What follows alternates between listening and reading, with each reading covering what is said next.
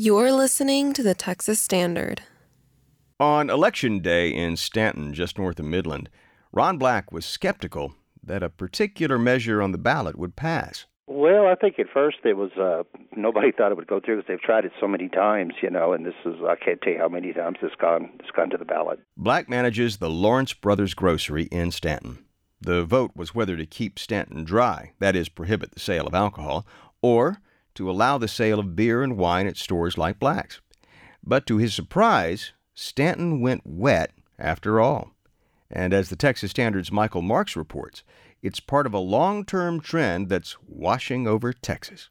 To put it in perspective, in 1996, there were 53 dry counties in Texas. By 2011, that number dropped to 25.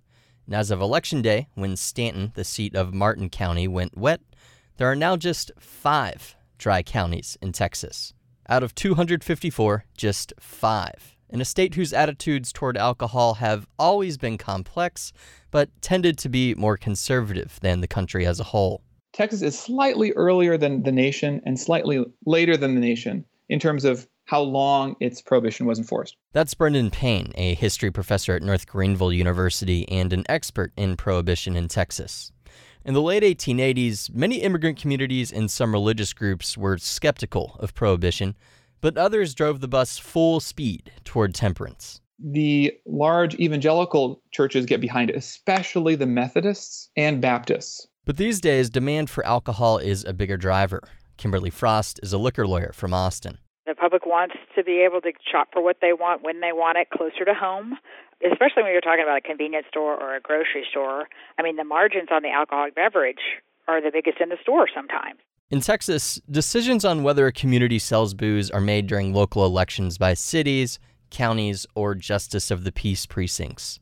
Voters can decide for themselves whether they want to go wet or dry, as well as at what level, say selling just beer and wine as opposed to liquor, for example, or selling alcohol at just restaurants or just convenience stores.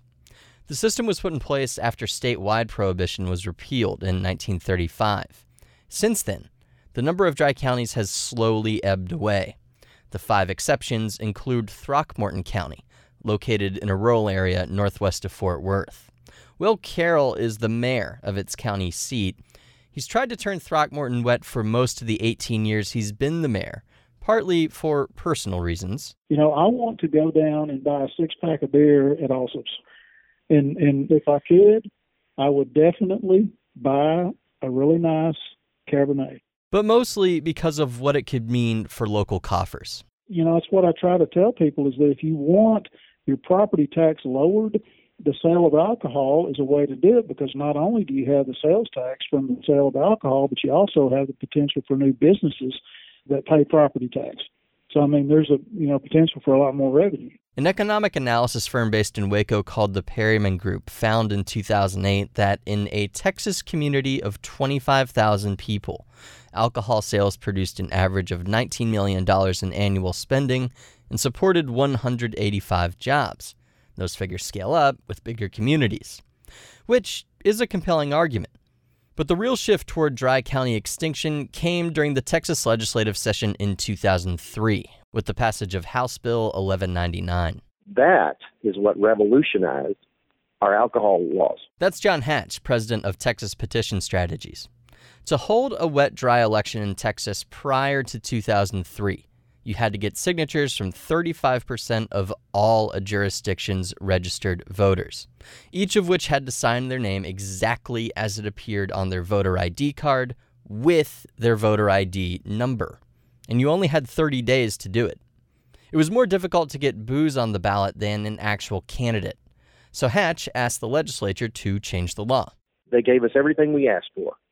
We went from needing 35% of all voters to 35% of the last election for governor. So it made it a lot more manageable.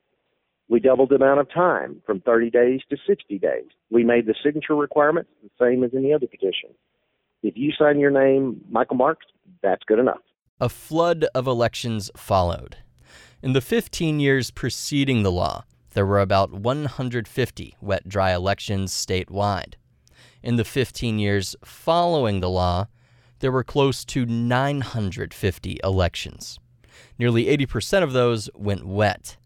Although Throckmorton was in the 20% that stayed dry, Mayor Carroll hopes that changes. Given the current trend, it might just be a matter of time. For the Texas Standard, I'm Michael Marks.